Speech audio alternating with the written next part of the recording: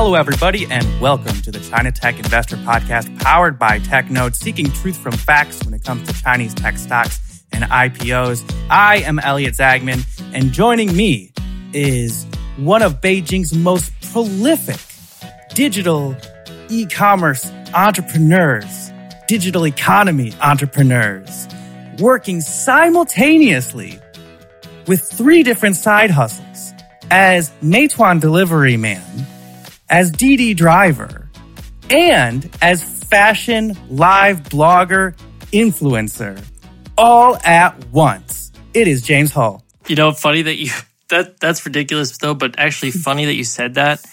I did think, and I've talked to my wife about this, it would be really funny if a foreigner became a DD or like a delivery guy. Like, thank God for those guys. Those guys are amazing. But if a foreigner did it and then live streamed it and like spoke Chinese and you had like the video of the person opening the door when you deliver something, I mean, it'd be hilarious. You know, Raz from Wai Yanhui, like they do like a bunch of, he's like this Israeli guy. He speaks really good Chinese. He did a video a couple of years ago where he was like a Meituan driver. And it was this kind of, funny thing. But I think you could technically do you couldn't do the fashion thing. But you could do live streaming. You could do, and you could be a DD driver and also be a Meituan driver, right? You go, you pick up the food, you pick up the person, and then you drop the person off, drop the food off. So theoretically, I think that's possible, right? I did have one time. There was this was a couple of years ago. I got in a cab, and the cab driver was live streaming, and he turned it away when I got there. And I was like, well, what are you doing? And he's like, yeah, we got a Tripua live stream. And he had a couple thousand viewers. And I was like, oh, this is awesome. Because I think it was like later at night I was drunk, or I had been drinking. I wouldn't say I was drunk. But I started just kind of like talking to people, and it was a lot of fun. But yeah, it's speaking of live streaming, I had a very interesting experience over the last week. So I'm doing a bit of a China tour, Hong Kong, Shanghai. Now I'm in Beijing. But I was visiting a client in Hangzhou, and this client does some live streaming, like fashion live streaming. And I went to visit some of their key opinion leaders, like their KOLs. And it was just incredible. It's one of those things where, that just makes China so friggin' interesting. You just see all these new business models arising everywhere. And these people who are just, often so intense and so entrepreneurial about it. I visited this one, young woman who she does fashion live streaming, basically where her sister, and her husband run this business where every single day, 7 days a week, she live streams herself trying on clothes and her sister trying on clothes. And she's very funny. How many hours a day? 5 hours a day. So she basically starts around 7 or 7:30 and ends around midnight. And she's got excellent improv skills. You can tell. She just talks and talks and talks and talks and talks. She's making jokes the whole time. Like, she's super entertaining. But also what she's doing is she is going directly to factories and figuring out what clothes are decent quality, what factories are making good, reasonably priced fashion. And she's purchasing all this herself, right? And then selling it all. So she buys it up front? Yeah. So I believe she does. She buys some of it up front, and then she can basically send an order directly to the factory, right? But for some of that stuff, she can anticipate that she'll have a certain amount that she'll be able to sell. So she'll know, okay, this is probably going to be hot. So we're going to have this special deal. If you can get this special deal, the first person or the first 10 people to buy it will get it, right? So and then after that, maybe she'll bring it up in the next live broadcast, and she can just send a direct order to the factory or something like that. But basically, we were visiting her, and she has this like studio where she's filming, but they're in a warehouse. On the top floor is the studio. The second floor, they have 60 employees inspecting the clothes, sending it out, shipping it all out. And her and her husband and her sister running this business, and they're probably making, a few million US dollars a month. Just insane. Both the energy that they're bringing to it, they'll get just the amount of work that this involves, but also the amount of time it takes and just the complexity of running this, it's just incredible. But, also you have this need for them really to evolve their business model, right? So you can't be live streaming for forever, especially if you have other goals in life. You have to find ways to, it's not easy to start a business like that. So, when we've talked about the industrial internet before and we're going to talk about that later on with our guest, Michael Norris, there is so much need for digital systems to basically be able to support so many of these smaller retailers. But anyways, we could talk more about that later. Well, we got a lot on the show today. First, why don't you do our disclaimer, James, and announce the normal stuff? Yeah, so nothing said on this podcast should be construed as investment advice or solicitation of services. Even our numbers may be incorrect or off. Investing is risky. Speak with your financial advisor and do your own research before making investment decisions. Yeah, so we got Pinduoduo, Meituan announced earnings last week, and the market didn't like either of them. Should we dive in, or should we? We also got Michael Norris coming on later. Exactly. So we should say for our listeners, first of all, stay tuned because we do have Michael Norris coming on. He's going to talk about basically the changing business models of the Chinese digital landscape.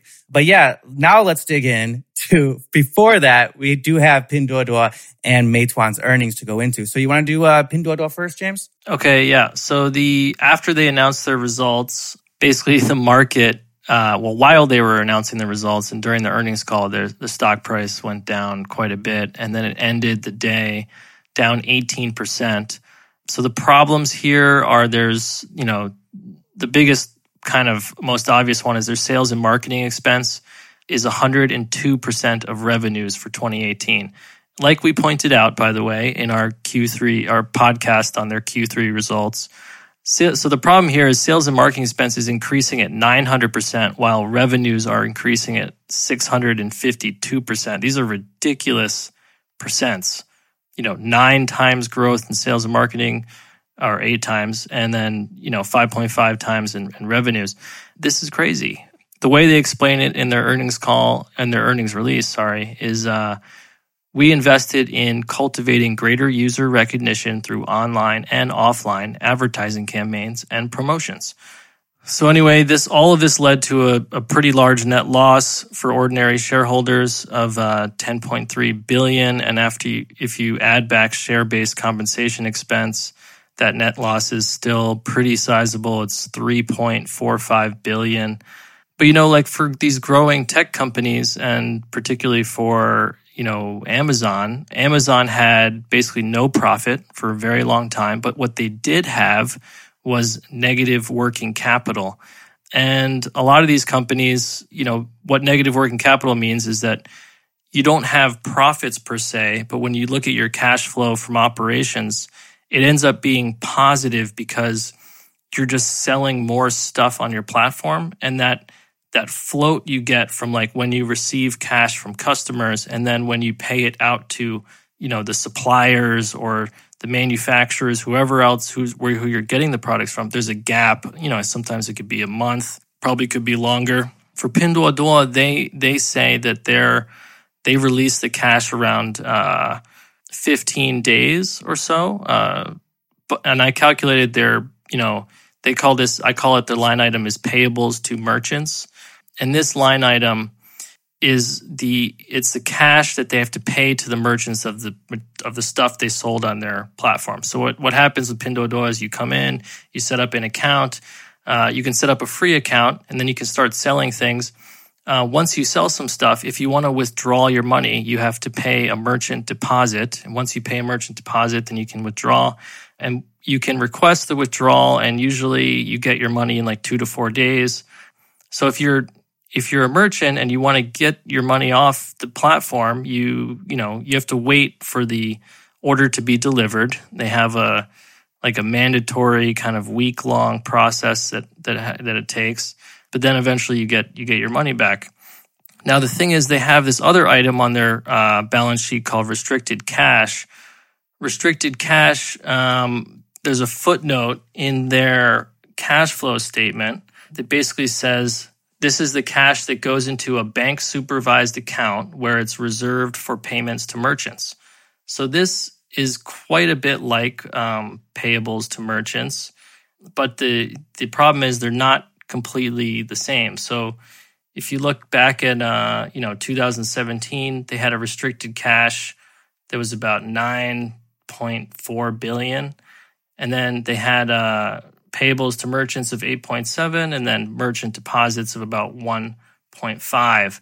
So their restricted cash is above these levels. So my kind of question is, when they get these payables to merchants, and does it go directly into this restricted bank account? And when does it come out? And when can this cash be freely utilized by Pinduoduo? They haven't really clarified that. And I've written an article. I'm working on a kind of smaller version for TechNode that should come out soon. But there's some interesting things happening here. So there's something called the Emerging Growth Company status, which is in the U.S. for U.S. listed companies. And Pinduoduo is no longer considered EGC.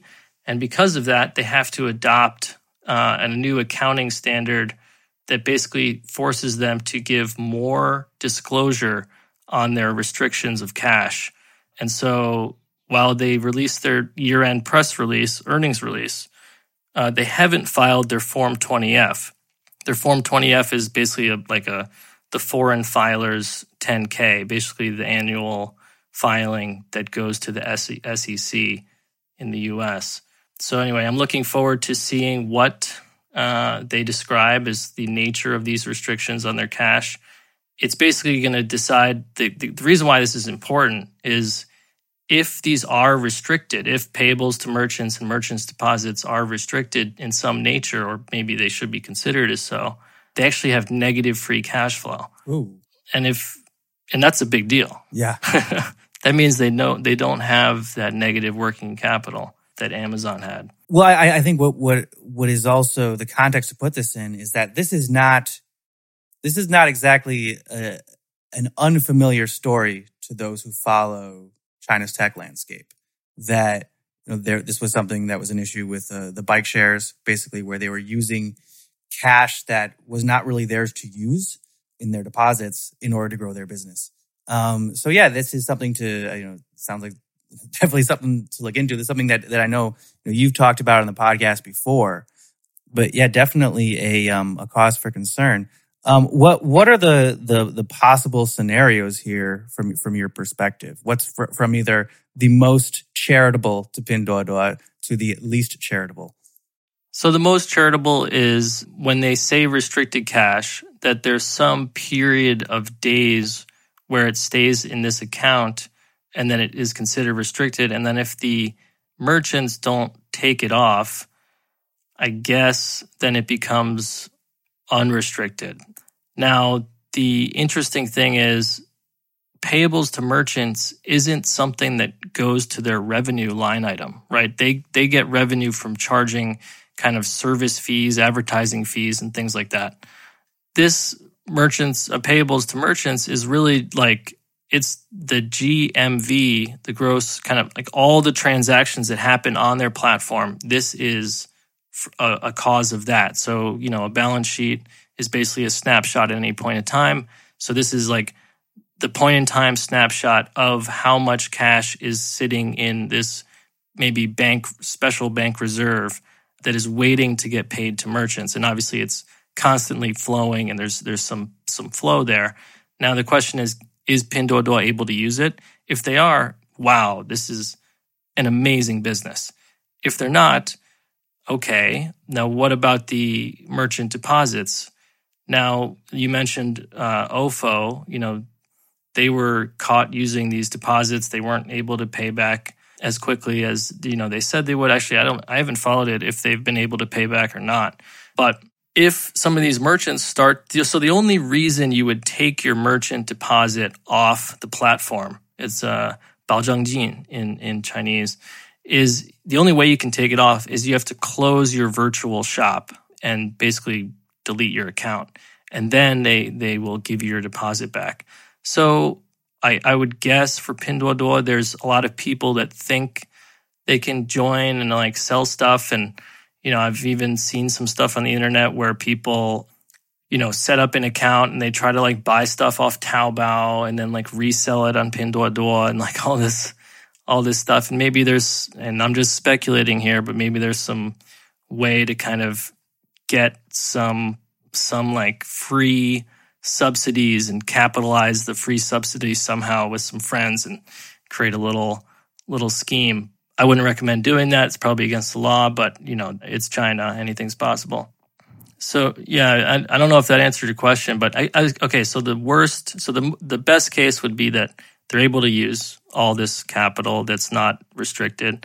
The worst case would be, oh wait, actually some of this is more restricted than we've made clear in our filings. Maybe merchant deposits we shouldn't be using. Maybe we should, create like a merchant reserve requirement sort of thing where, they keep 30% or 50% in a reserve so that if merchants do want to leave the platform, they're able to pay them. Mm-hmm. And if they do that, if they use 50%, let's say, there's still negative cash flow for 2018, although 2017 is positive free cash flow. So yeah, I think, this is kind of, for me, this is where the rub is, where the tire hits the road here for Pinduoduo. If they have this negative net working capital, it's really nice. It's a great thing for a business to grow and have this. But we know, when you call it a deposit in China and elsewhere around the world, you have to treat those things differently. So maybe they change the name from deposit to something else. Yeah, this is something that I think of all of the companies on our watch list. You can correct me if you disagree with me, but Pinduoduo is very young. They have a newer business model. They're venturing into, less developed territory. If there's one company that would have the potential to be the most potential to have some fishiness around its numbers, I think that, Pinduoduo would be the one to look at. Not that they necessarily are, but it does sound like it has some characteristics of maybe some other companies that would be likely to be not entirely, all their T's crossed and I's dotted when it comes to their books. Yeah. But, we had been looking into this for a while, kind of looking at their stock and thinking that it was probably a bit inflated. And, Tim Kolpan kind of reflected our thoughts here as well in a Bloomberg opinion piece that he wrote, friend of the pod, Tim Kolpan, your hero and mine. He said, if you can explain China's Pinduoduo, lunch is on me. Marketing costs have blown out to exceed revenue, yet investors drove up the stock 60% since the company's IPO. And we had been talking about this over the past few months, that Pinduoduo was trading through February and early March at above 30 US dollars per share. And now they're down below 25, I believe. At the time of recording, they're about 24. But we had, both you and I had been talking about either shorting it or selling what we had. And, this is why you listen, to the China Tech Investor Podcast, even though this is not investment advice. Anyways, do you want to move on to... Yeah, just full disclosure, I did short it and I ended up covering it around 26. But I think 25 is where it is right now. It's kind of a magic number because this is where they did their secondary offering. And, not to put on my tinfoil hat if I can for a second, there's a lot of banks that helped them raise money in that secondary offering and a lot of investors who invested in it who would like to see the price not go below $25. At $25, it's still trading at, 15 times sales, which is, compared to Tencent, which is around 10, Alibaba's around 9. It seems a little rich to me. Everyone has their, but now I'm not shorting it anymore. I actually just own some puts on it, but yeah, we'll see how it goes. Hey James, what would be fun to do? What? What if we did like a tinfoil hat episode? Oh yeah. Like where we said like full disclosure, We never like this is all nonsense. or like just like what if, just all like, this is what I've been hearing when I had dinner with this person who know that person and who knew this person who said that, right? Maybe disclose it all ahead of time, make it clear that it's all, conspiracy theories. But, if you're a listeners, that I think that would be a lot of fun. If you're a listeners, let us know if that would be something you'd be interested in. Anyways, do you want to move on to Meituan? Yeah, sure. So Meituan also had the market generally, when I say the market, I mean, their stock price went down. The market didn't like it. They went from 57 Hong Kong dollars down about 8.3% the day after they announced. And then they fell again the second and third day for a total of about 15.2. But since then, it's bounced back up to 55.10 Hong Kong dollars. So I think also problem here, similar but not as severe as Pinduoduo. Their selling and marketing expense is above gross profit instead of being above revenues. Their sales and marketing grew 45%. Revenues grew 92%. So that's positive. But the gross profit only grew 23.7%. When you look at their statement, I mean, it's kind of nuts because they had a net loss of like over 100 billion Hong Kong dollars when their revenues are only 65 billion. But the reason why is they have a fair value change in convertible redeemable preferred shares, which is basically a non-cash item, right? But it does, even though it doesn't affect the cash situation of the company, it does create dilution, and that's why it has to go through their income statement. But I think the most interesting thing about their filing was they talked about the Mobike acquisition and released some numbers around that. So they bought Mobike. This might have been known before, but now it's in their filing. The consideration was 9.4 billion in cash, which is great for Mobike, and then 5.8 billion in preferred shares. They go into the breakdown of all the value of the company. So they valued the trade name of Mobike at 1.6 billion Hong Kong dollars. What? Yeah. Wow. But they've since, they've impaired the trade name by 1.3 billion because they're renaming it, right? So they value it at this and they're renaming it. Yeah. It's kind of funny. The user list of Mobike, they valued at 840 million Hong Kong or RMB. Sorry, this is all in RMB now. The only thing in Hong Kong dollars was the price of the stock. So RMB 840 million. Now, if we're assuming that, and I based this user number off of the deposits, which I'll talk about in a second, but if we assume 40.6 million users, that's about 20 million RMB per user.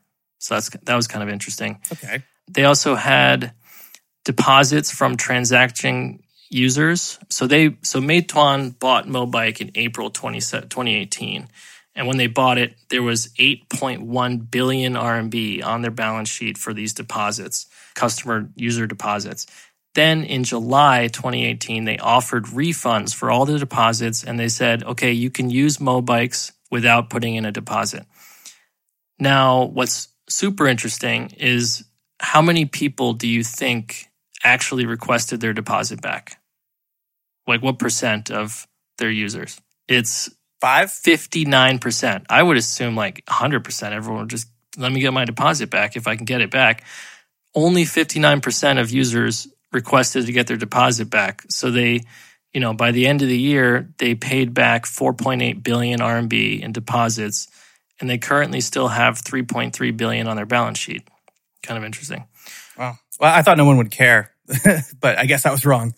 But that's still not. Well, I mean, look at OFO and how everyone's clamoring to get their deposits back. I mean, yeah, I think this is everyone knows that OFO was going to hell in a handbasket. So maybe it was a strategy because they knew OFO had a problem with their deposits.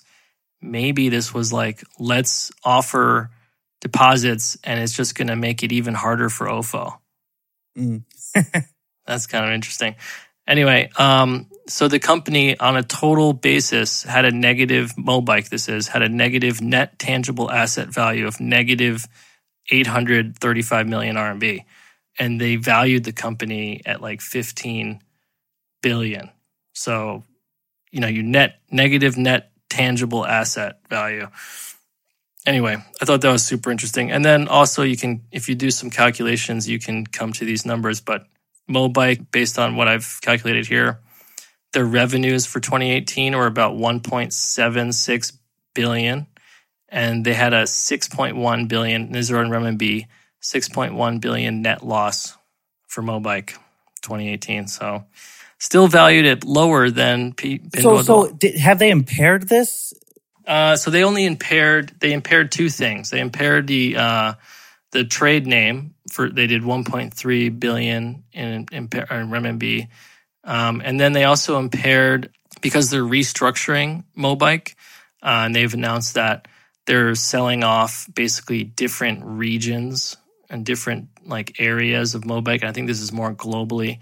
They impaired about 400 million RMB. So that's obviously smaller, but yeah. I mean, I've done some work with some. Should I keep going? Go on to their cash position? Do you want to? We could talk a little bit, but I do want to say that like I've done some work with some Mobike folks in the past, and I mean I can't say enough good things about them.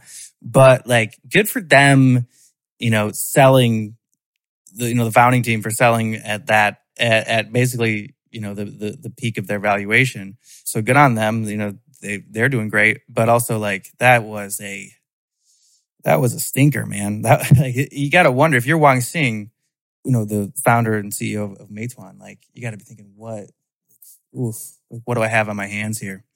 Well, coming to their cash position, and it's actually a decent segue. They're way, way better off than Pinduoduo is. If we're going to compare, we're talking about them today. So their cash and cash equivalents plus short-term investments and this excludes restricted cash, is about 58.8 billion RMB. So that's very sizable. And if you look at, they are burning cash. Free cash flow looks negative to me. Operating cash flow is negative 9.2 billion. And they had a CapEx, plant, property, and equipment. Take that into account. It's like a negative 11.4. But they are spending a lot of money. They're doing business combinations. They're buying other investments. There's a lot going on. I do wonder how long it'll take to get some of these businesses, these business units of theirs to profitability. But when I look, they also announced their expenses by nature, which I really like about Hong Kong companies, IFRS. They have food delivery rider costs, 47% of revenues, 30.5 billion RMB. Food delivery rider? Explain. Rider cost, yeah. So I guess paying the guys that deliver food. And for their bikes driver. And for their, fixing their bikes, drivers, yeah. Okay. I imagine that it's all looped in there. Or maybe it's just the riders. Maybe it's just the riders cut. And it's 47%. That's down, by the way, on a percent of revenues basis from 54% in 2017. But it is obviously like their revenues growing like crazy, 92% revenue growth. This did grow 67%. And there's some other kind of interesting line items, employee benefits, transacting user incentives. So what they're spending to incentivize their transacting users was 8% of revenue. That's down from 12%. In 2017. But yeah, I think, as an investment, they're safer because they have more cash, but they are burning cash. If they can keep this 11 billion cash burn kind of going, they have 58 billion in RMB in cash and short-term investments. That presumes about 5 years, right? Yeah, but also I was... they got 5-year runway. It's pretty good. And I was reading some of the stuff that, our hero Tim Culpan wrote about this. And basically, he was kind of praising them, basically saying like, they pulled off the Band-Aid with Mobike in a lot of these, these expenses. with this report, and it puts them in a better situation rather than just trying to basically make excuses or trying to justify, Mobike's valuation or their losses, and just move forward. At least it seems like they're moving in the right direction. But if they can't find a way to really be making a path to profitability sometime soon, you still got to question them. All right. So are we ready to go? Yeah, let's go to the interview. So many of our listeners will be familiar with the tendency that we have on this podcast when we have a guest on to speak for a little bit longer with them than maybe we would have previously scheduled. This is definitely the case with our interview with Michael Norris. We ended up speaking with him for over an hour. So what we're going to be doing is splitting this up into two parts. The first part, which you'll listen to in this episode, will be us discussing Tencent, Alibaba, Baidu, and JD, as well as the general model that he is looking at for new areas for companies to be moving into in the China digital commerce and digital economy space for the next few years. And then what we're going to be doing next episode is we're going to go more into the newer or less mature players, being Didi, Meituan, and Pinduoduo. So enjoy part one of our interview with Michael Norris. So joining us today is Michael Norris. Michael Norris is Research and Strategy Manager at Agency China, but I came to know of him as a TechNode contributor, where he has recently written a number of very interesting pieces digging into the latest developments of China's digital economy and what the winners and losers are doing in that space right now. So, Michael, thank you so much for joining us today. Absolutely. Pleasure to be here. Okay. So you've written that we are in the midst of a turning point for China's digital economy. Can you explain what you mean by that? Yeah, sure. So nobody put this better than Robin Li during Baidu's last earnings call. And the quote goes something like this: "We have entered a new stage in China's internet where the population and penetration dividend has gone." And in my article at the top of the year, I wrote that three things had propelled China's digital ecosystem to staggering heights. The first is loads of new users. The second is big increases in time on device. And the last is stacks of money. And as Robin Li said, we're in a time where the first thing, this new users, is close to sort of tapping out. And it's my humble view that the other two things, the big increases on time on device and the stacks of money, are starting to peter out a little bit as well. So at the moment, big increases in time on device mainly comes from third, fourth, and fifth tier cities. Users in those cities are still forming their online habits, which gives space for players like Pinduoduo, Kuaishou, and Qutoutiao to snap up sizable user bases in record time. And if the recent wave of closures, layoffs, and restructurings are anything to go by, the hot money that helped drive, or in some cases buy, growth isn't flowing as it once did. So I think we're in a turning point in that sense. And it's not just Robin Li and myself who think like that. So a couple of years ago, Meituan Dianping's CEO called it 互联网下半场, the second half of the internet, which I think is a little bit silly because it supposes that there's only two halves of the internet, kind of, and I'm not sure that's a proposition I agree with. Instead, I'm calling it the end of the beginning, which is what Ben Evans called it. And I think that's apt because we've got to remember that the end of fast, easy growth isn't necessarily a Chinese thing. Much of the sort of the developed world in terms of the mobile internet is experiencing or has experienced the same issue. And I'll close off, I guess, here on a quote from Ben Evans, who said that close to 3/4 of all the adults on the earth have a smartphone, and most of the rest will get one in the next few years. And that's the situation that we're facing in China. Yeah, but all the richest people have a smartphone. And that is kind of, that gets to your point that some of that low hanging fruit really is not quite there like it used to be, where the people who are now getting online, James and I have talked a lot about this with Xiaomi and with ByteDance, is that, that next billion that are maybe in India or Africa or Southeast Asia, they're not going to have the same kind of, spending power as this past. So Michael, you've said also that China's tech giants must become quote unquote thicker in order to compete. How are they doing that, and kind of what are the 6 avenues of growth that you've identified? Yeah, a great question. So again, I'll start with a quote.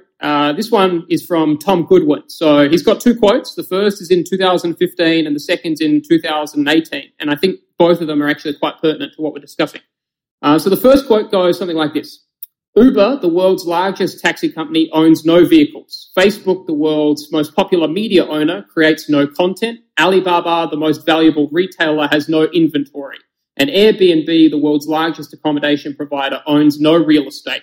Something interesting is happening. So that's 2015. And then we go to 2018, where the quote flips to the world's largest taxi firm, Uber, is buying cars. The world's most popular media company, Facebook, now commissions content.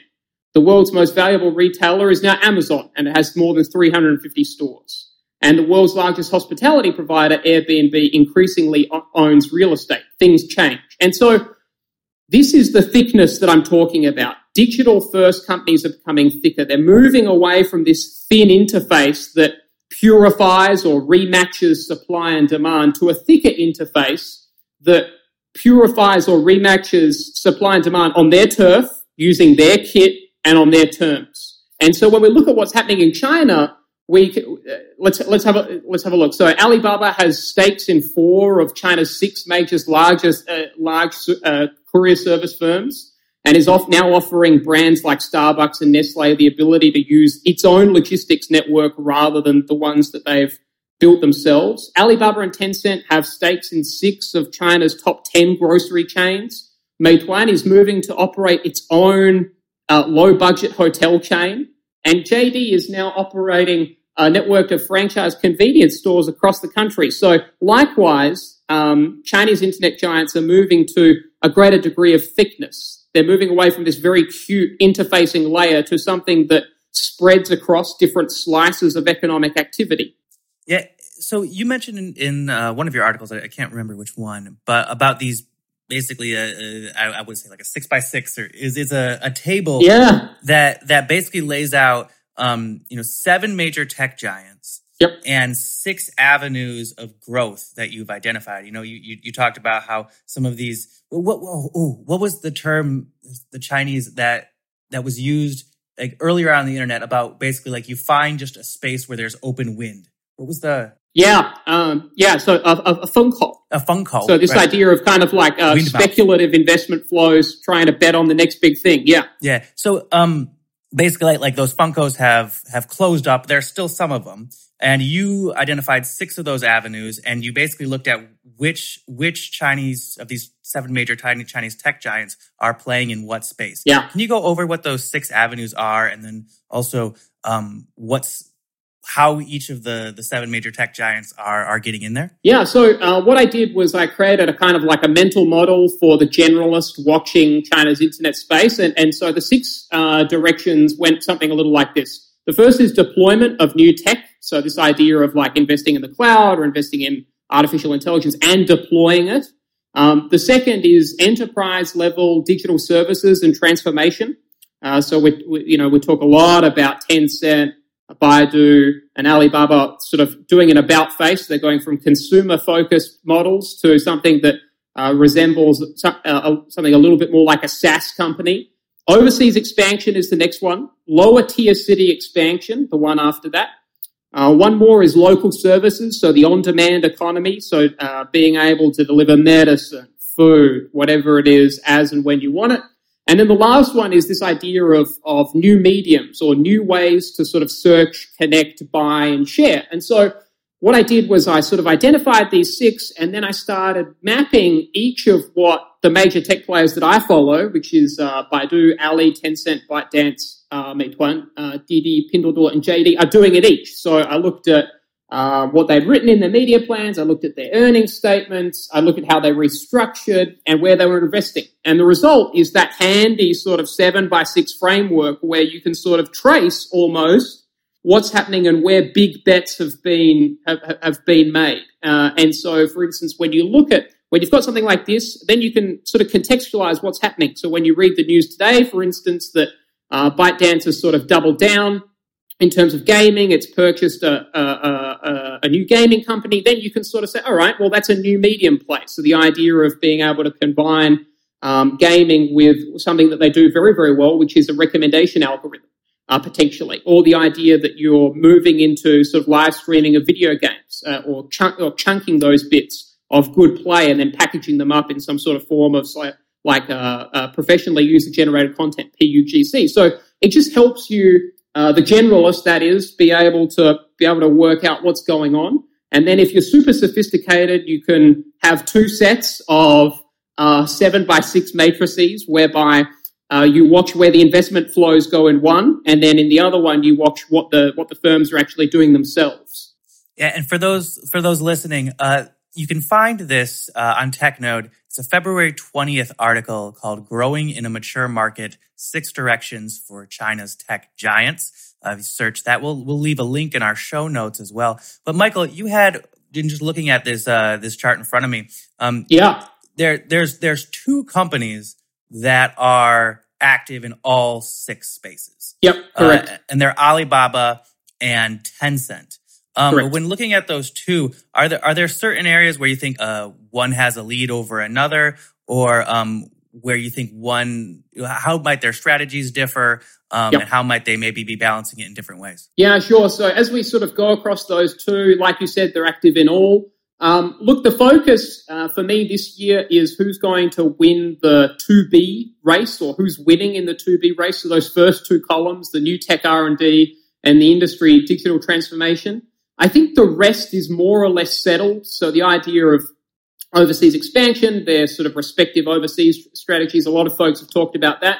The idea of targeting lower tier, I think both of them are well aware of what they have to do. They've made strategic investments to that point. The only difference being the level of control that they look to exert over those investments. Local services, again, something quite similar. And then when it comes to new mediums, of course, Tencent, on the whole, does a better job. But where I'm focused this year is sort of the new tech R&D and the industry digital transformation, and what I see as almost a duopoly, particularly in the new retail space, which is something that I watch quite closely, insofar as we're moving towards Alibaba or Tencent shopping malls, insofar as the sort of the retailers are hooked up to a preferred payment provider, and then how they sort of do their media buys or their ad spend is also influenced by that very decision. So we're sort of getting closer to this alignment between the retailers themselves, as well as the property developers who of course rent the space to the retailers. And I think that that's fascinating, and that's an area that I'm going to keep a good close eye on as the year progresses out. And when you look at Baidu, I mean, Baidu is a company that I see really, if we listen, when we listen, we discussed their earnings call just a couple of weeks ago, and they really seem to be putting all their eggs in the AI content recommendation basket, right? In a lot of ways, competing very, very directly with ByteDance. But they also seem to be trying to compete in this 2B space. Yeah. Where do you see Baidu's positioning in comparison with Alibaba or Tencent when it comes to that 2B war? Yeah, so in terms of the 2B, I think it's worth sort of differentiating between pure private business plays in the sense of the word that you and I are familiar with, as opposed to the SOE play. And the 2 SOE model, I think, is where Baidu has a natural advantage relative to Tencent and Alibaba. And that's where I would see it trying to extend itself. And indeed, when you sort of reel through the list of folks that have signed up to its services, more often than not, they do have a sort of a government ownership structure behind them. Whereas from what we see with the sort of Alibaba's new retail alliances through its A100 program, I mean, the 2 flagship customers that it's got right off the bat are Nestle and Starbucks. And then the same when it comes to Tencent is the early sort of partnership options or the folks that it's exploring, those opportunities with just happen to be ventures that it and JD have invested in. So the starting point of each of those firms is a little bit different, and I think that's illustrative and instructive We've also talked about JD recently. Could you talk a little bit about them and how you see them? Well, and this is not investment advice, right. But if I'm looking at JD, I am very, very, very, I guess, how does one say, politely. Can I say that it's a shit show? Yeah, there you go, man. Polite is not our thing, man. Okay. Mature audiences. Okay. Maybe we can get a beep on that. Mature audiences, it's a shit show. Here's why. So in 2016, JD reached what I would call its zenith, which is point in time where during Singles Day, the folks at Alibaba who were in charge of different product categories were told that if JD eclipsed them in a particular category, they would lose their job. That is how serious it was taken. So, and then when you look in 2018 and 2017, 2018, and you sort of speak to the same category managers, the threat or that threat of them losing their job on JD overtaking them in a particular category was not so much of an issue. And that I think so that's instructive in and of itself. The second is the very flip-flopping reactive strategy that it's had both across e-commerce and offline retail. So originally when confronted with new retail, JD had what I would describe as a commanding position. They were thinking about it. Indeed, Hema's CEO at the time, or Hema's CEO now, Hou Yi, is a former JD logistics executive who was tasked with spearheading offline retail. And some analysis from Sanshi Liu Ke suggests that Hou Yi got annoyed at the fact that Richard Liu Qiangdong, was too, conservative about the new retail push. He didn't think that there was a good business case for an offline retail supermarket, and then it was just at that point in time where Alibaba was considering this play, and then snapped up Hou Yi. And so there's that. So there's the reactivity of its new retail play and its new retail strategy. And then you look at the latest move. So this idea of when Pinduoduo came out, they sort of shunned away from the group buying, and it was only very late in the piece that they announced Pingou. So they could have moved much sooner to take advantage of that, and instead they didn't. They waited for it to. Pinduoduo actually has more monthly active users than JD at the present time. That was something that happened middle of last year. So they waited until the threat was in the rear view mirror before acting. And then the same when it comes to the reactivity of NetEase has a Yangwei, which is this idea of having a really nice sort of pork factory and conditions for the pigs to make great pork. So NetEase came out with this concept, and then JD copied it. And it's just like, well, in what planet do you sort of say that this is good strategy? So 2016. Well, this is the China internet sector. Copying is good strategy. Well, very often.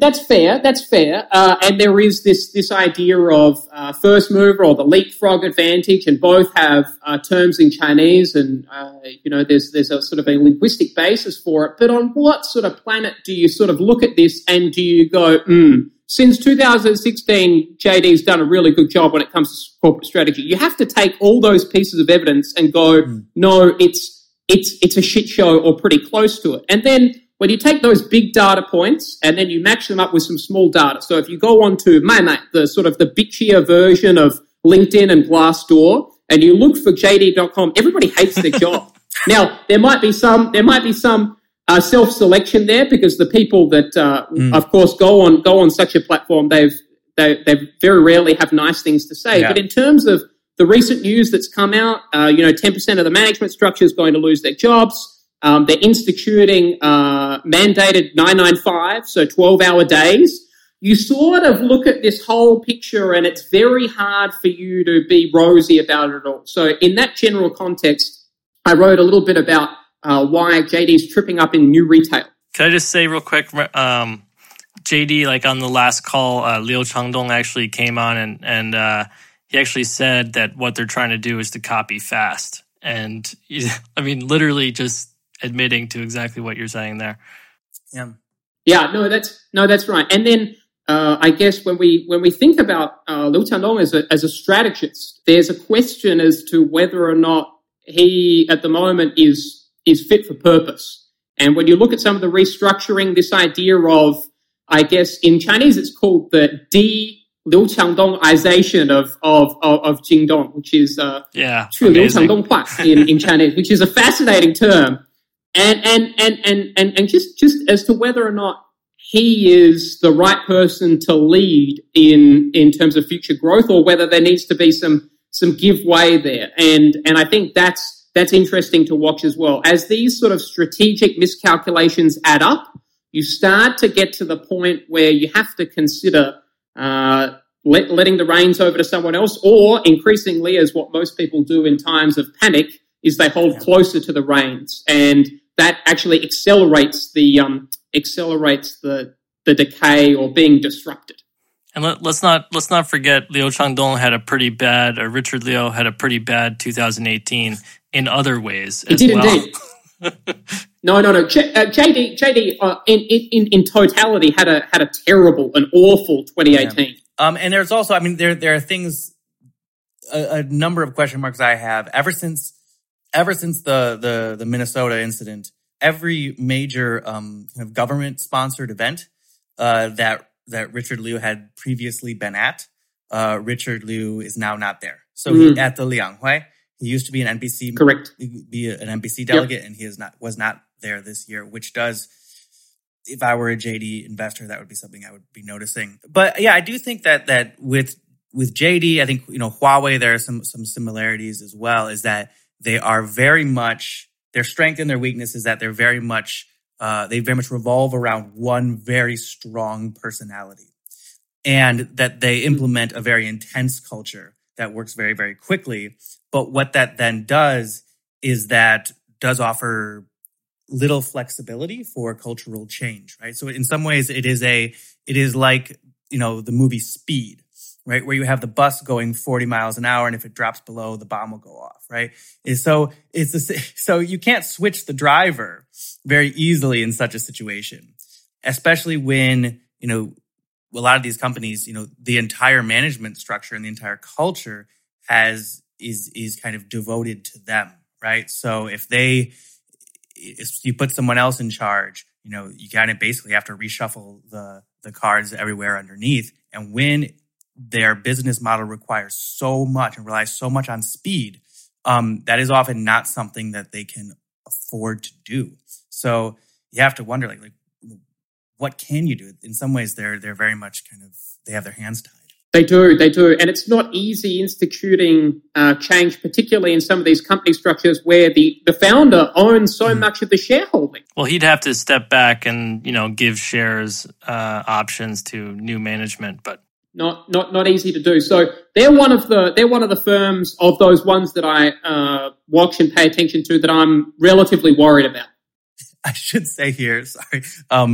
We end up having a lot of we are not always very positive about JD, and sometimes our listeners who are more positive about JD don't always think we give them a fair shake. So I do a little devil's advocate here.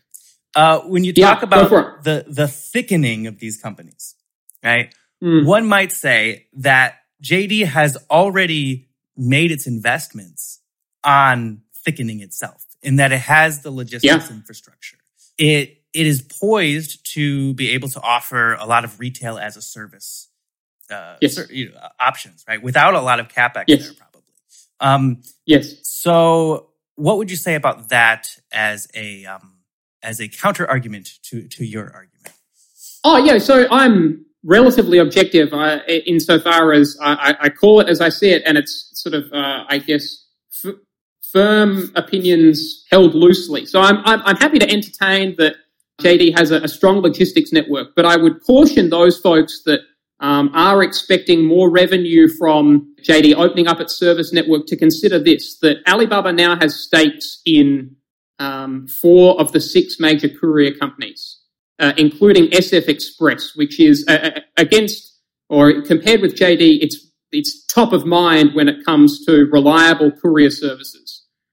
In that context, how do you think it's going to compete effectively when you're sort of outmuscled by 4 other competitors at the same time? They can squeeze your margins that you're relying on to move away from thin margins of your JD Mall. At that point, you've sort of got to question whether or not having your own logistics network is, of course, has its advantages. But when you've been outmaneuvered in the way that JD has, you really have to question the value of that, especially in the markets that they're going for. And if you speak to JD couriers, the actual people that drive the trucks, or the little 3-wheeled wagons, however you want to call them. Yeah, that's right. And you ask them what sort of packages don't you want to be taking? It's mail. It's corporate mail to office buildings, like the ZTOs do and like the FS Expresses do, because the efficiency is so low. And so at that point, so just taking a couple of additional data points and sort of adding it to your analysis, it gives color and flavor to the perspective that, okay, well, JD's opening up its logistics service network and it expects to have revenue at better margins from that. I'd put a few question marks around that. And then when we go to the franchise network itself, my research tells me that there might be some elements of a China hustle there, insofar as the numbers that they're claiming for the new retail SaaS solution, or retail as a service, RAS, and the numbers that it's actually signed up, there's a discrepancy there. And there's also questions as to whether or not they're double counting the folks that are in the franchise network and being signed up to the RAS solution as well. And when you think about it, those numbers are very difficult to scrutinize. So can you describe the difference between the franchise network and, I guess, being on retail as a service? Yeah, sure. So let's say that if you're signing up to the JD new retail franchise network, what you do is you pay your 50,000 RMB in franchise fees. You get a makeover, so your mom and pop convenience store gets a red logo emblazoned on it. Things get nicer inside the store. The POS terminals get upgraded, etc. And then you sign up to their supply chain network.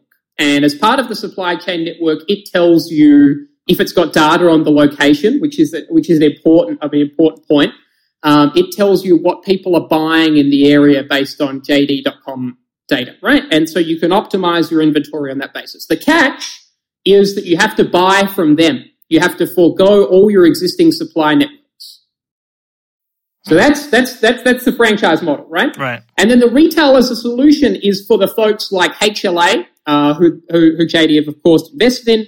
It's a nationwide retailer, and JD helps out insofar as store selection, stock selection, etc. So the underlying tech, I'm sure, has a fair few overlapping elements, but the important thing is, one is that franchise network, you are a franchisee in all intents and purposes, and you have to buy or you have to source from JD. And then when it comes to the retail as a service network, you're a nationwide retailer, ideally, or a large retailer. They can roll this service out across a number of different stores, and you get a helping hand along the way. So very different in terms of what that looks like and feels like on the ground. Okay. And then just to clarify, I think JD has this convenience store network. I think you're also mentioning it. Were you referring to 7Fresh? No. So 7Fresh is another proposition. Right. So 7Fresh is their omni-channel supermarket. There's a handful of those. Perishable. Yeah, correct. And then there's the unmanned convenience stores. And again, those are JD owned and operated. There's no franchise model there. The last one is where we're talking about the franchise model. So those that are familiar with the sort of the situation on the ground in China, you might have in the sort of the residential compounds, you've got a mom and pop kind of that sells some vegetables and some smokes and stuff like that. Yeah. They're looking to brand those ones up. And it's there that they have claimed to do that. So the claim is that they're going to open, let me just get my numbers here so I'm exactly bang on.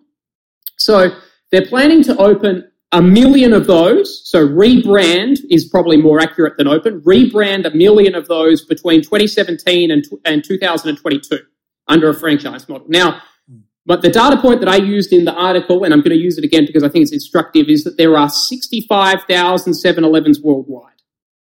So a million, how many? So, I mean, assuming you acquire 200,000 franchisees per year under the plan, you're going to open 3 times 7-Eleven's worldwide footprint inside a year. Now, for 5 consecutive years. Now, it doesn't take much for you to be able to say, okay, that's really impressive. And the difference between a really impressive announcement, horse shit, and then sort of like an SEC misleading and deceptive violation is actually very thin. Mm. And so where I'm trying to go in this article is to say, well, at the moment, on worst case scenario, it's got 30,000 franchisees after 2 years in the plan. So well below the 400,000 that they'd need to reach target. And in best case scenario, they've got 50,000. Mm. So at what point does Liu Qiangdong sort of wrapping this out and sort of saying, oh, we're going to open 1 million in 5 years. At what point does that become a sort of trigger for them to have some degree of SEC trouble? That sort of stuff is usually covered under forward-looking statements, and you got to take it. I mean, as if you're looking at this from an investor's perspective, you got to take it kind of with a grain of salt. Yeah. But also, I mean, it's hard to know. I mean, are they going to be like 7-Elevens, or are they going to be different than 7-Elevens? I think if you look at total convenience stores, there's probably a lot of difference, in how you define them. If you call a Xiaomaibu like a convenient, Xiaomaibu, how would you say that in English? Like your little mom and pop, like a snack stand or whatever. Whatever. There's probably a lot of these, and depending on how broad you make your definition, you'll include more, of course. But it is kind of interesting. I think on the JD call, and we kind of talked a little bit about this, they did mention that they're watching the market and they're trying to see who comes up with a profitable business model that kind of works in these areas, and they basically say no one's figured it out yet. And while Alibaba, Tencent, Meituan, Didi, all these guys are kind of going into these local services, it's really like an actual model. And Meituan announced last week, and we talked about them before this recording here, but yeah, this is an issue. I mean, they're just, the margins aren't really there, and even the cash flow isn't really there. And so I don't know if we can say, these are big growth areas. There will be a winner, right? There will maybe a couple winners because they're in bits and atoms and not electrons. But at what point can we say that it's a bad decision to not go into cash burning, low or negative margin businesses? I think we got to see what happens. This is why it's so interesting to watch China sometimes, right? Yeah, sure. So in terms of the forward-looking statements, I don't want to hound this point too long, but I just do wish to call. So the precedent was last year when it comes to Elon Musk and the discrepancy between, is it 500,000 cars or 400,000 cars that we're going to build and deliver? Now, if that was an SEC violation, so getting that wrong and getting the numbers mixed up there, and then you saying 2 years in that you're still going to open 1 million in that time period, plus you're also saying that you're opening 1,000 a week, which on the basis of those numbers that we just ran through, that's not possible. So I just want to leave that one open. And then in terms of the stuff around whether or not there's a viable business model for the convenience stores, I would say yes. For the franchise fees, that's nice, but in a former life, I was a management consultant, and one of the sort of projects I did was governance for one of Australia's largest franchise networks. They're hard to govern, and governance of, let's say, 50,000 franchisees is already very difficult, let alone 1 million. And so that's one part of the puzzle. And then the last part is whether or not the offline, so the omni-channel supermarkets have a future. And that's where I think Liu Qiangdong may have been underplaying how successful Hema has been. So if you look at Alibaba Investor Day last year, where they unveiled the Hema financials for the first time, those folks are doing pretty damn well. So the revenue per square meter, RPSM, for those who are familiar with the the retail industry, main measure of retail efficiency, is 3 to 5 times more than domestic competitors.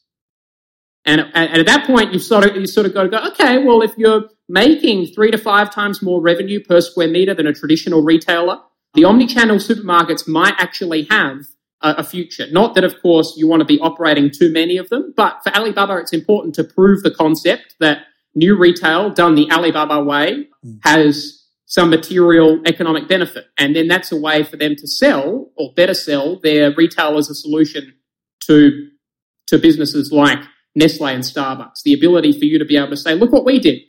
We, as an internet company, as a newcomer, did 3 to 5 times more revenue than the incumbents, and we can help you do something quite similar in your industry. That actually sounds like something you'd put in a pitch deck to those large retailers, right? Yeah, revenue numbers. I mean, so just like Hema, they have very small kind of warehouses, and they're count. I mean, they're not small, but they're, compared to general retail, regular retail, brick and mortar retail, it's a little bit different. The comparisons kind of. Yep. But aren't they still loss making? I mean, I don't think it's profitable on an operations, or maybe it's profitable on a gross profit. Yeah, so this is where there's a little bit of cherry picking to the numbers, right? So Alibaba only unveiled the financials of Hema stores that are 18 months old, which they call mature stores. Now, if we say conservatively that it takes 18 months to get 3 to 5 times more than your sort of peer competitors, then you've got to say, all right, well, does that only apply to the first tier cities? Because that's where they were for the ones that are 18 months old. And then we've got to see whether or not that holds for the second tier and the third tier where they are now. So there's a few question marks around it, sure. But again, I go back to the point of Alibaba is not here trying to operate a countrywide supermarket network. It doesn't want to. Instead, my read of their ambitions there is to establish proof of concept and then take retail as a service to large retailers. Because there's nothing more than what internet companies like than being able to roll out a solution at zero marginal cost. And that is exactly what retail as a service, or at least part of it, purport to do. Michael, thank you so much for joining us. For our listeners, how can they get in touch with you? How can they, read what you write? How can they follow you? So best way is LinkedIn. So Michael Norris, and it's the sort of the young kid with the crew cut. And then the other best way is, of course, to sign up for TechNode and get the newsletter delivered straight to your inbox. Look at this. He's great. He's pitching it for us, Jim. So that was completely unprompted. Your daily dose of China tech. And so it's Michael Norris, spelt like Chuck Norris, right? Exactly. And the name is the same as his son as well. So his son is actually called Mike. I go by the full 7-letter Michael, but there's some overlap there. How's your roundhouse kick? Awful. I've got bad knees. Okay. Do your tears cure cancer? Haven't. That's a good one. I haven't heard that one before. Well, you know the joke, right? Like Chuck Norris's tears cure cancer, but problem is he never cries. That's actually quite good. I might use that at a party in the future. Yeah. No, good one. Good luck. Yeah. When Chuck Norris jumps in the ocean, he doesn't get wet. The ocean gets Chuck Norris. Oh, okay. No, good one. It also is pretty good because you could basically do it all with Xi Jinping propaganda now too, where you can just say, Okay. Okay. Let's. Michael, thanks for coming on the podcast. You're absolutely welcome, and thank you very much for having me on. All right, thanks for joining us, Michael. Appreciate it. Bye-bye.